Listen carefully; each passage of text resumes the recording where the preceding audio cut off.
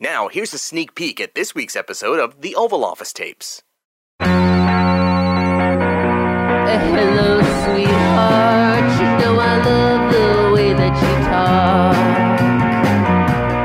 Hello, sweetheart. And I got too much love in my heart. President Trump has a knack for crafting taunting nicknames that stick.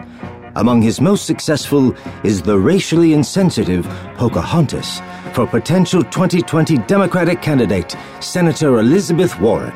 During the 2016 campaign, Trump charged that Warren falsely claimed Native American heritage, and last summer he offered to give a charitable $1 million in her name if she took an ancestry test.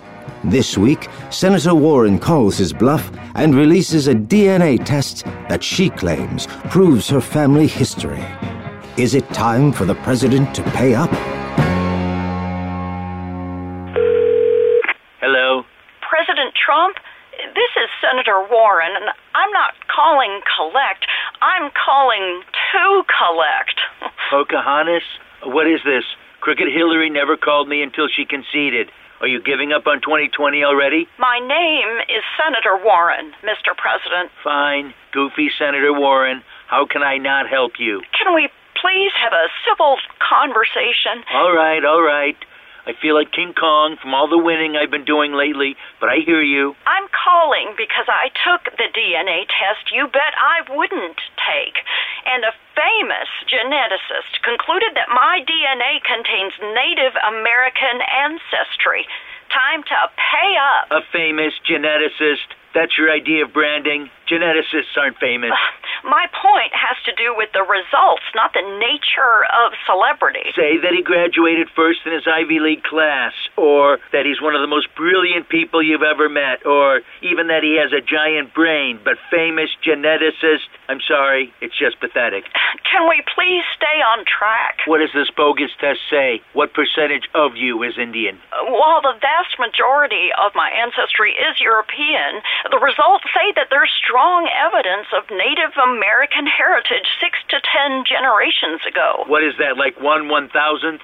All the raping and pillaging the Europeans did when they landed here, the average American is probably twice as Indian as that. Well, to be exact, it's somewhere between 1/64th and 1/1024th. Whatever it is, it still counts, Mr. President. How much do you suck at this? Why not make up better numbers? This is what you paid your famous geneticist for? You couldn't get him to say 1/30th? Even that would be pathetic, but it's still better than 1/1000th. That's how you play this game, you ding-dong. What I'm trying to explain, Mr. President, is that you promised that you'd donate $1 million to a charity of my choice if I proved my heritage with a DNA test. So you're calling me now, begging for money? I'm asking you to be a man of your word and write a check to the National Indigenous Women's Research Center. Listen, those weren't the rules, okay?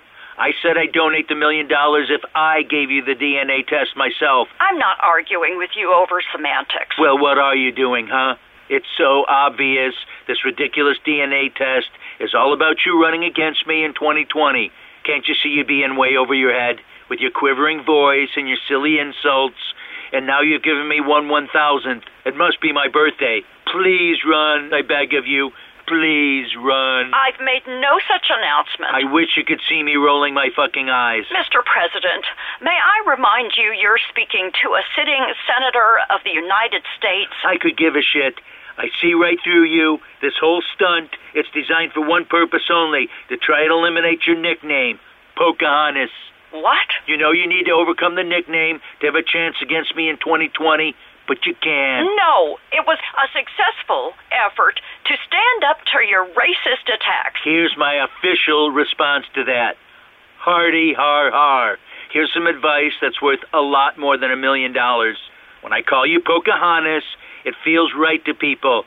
It defines you because it gets to the fundamental essence of who you are. A phony, posturing fraud. You're wrong. You're wrong about everything. Oh, isn't that a sharp-witted comeback? I think I heard 2 transgender lesbians in Vermont applaud for that one. Pocahontas.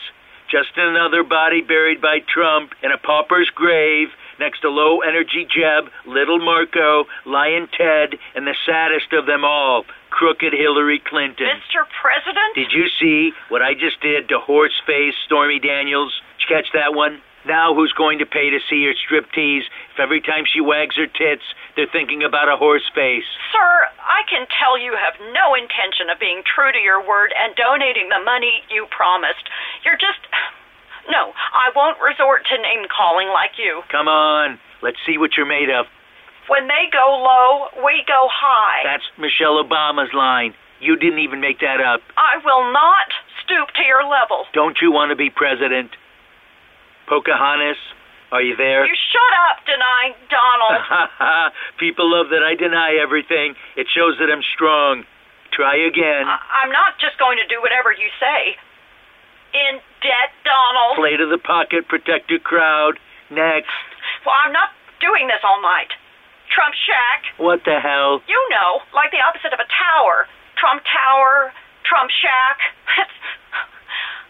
Never mind. Are you done? I guess I am, Mr. President. Mr. President. Now that's more like it. Subscribe to the Oval Office tapes now so you can hear the entire episode later today on Apple Podcasts or wherever you find your favorite shows.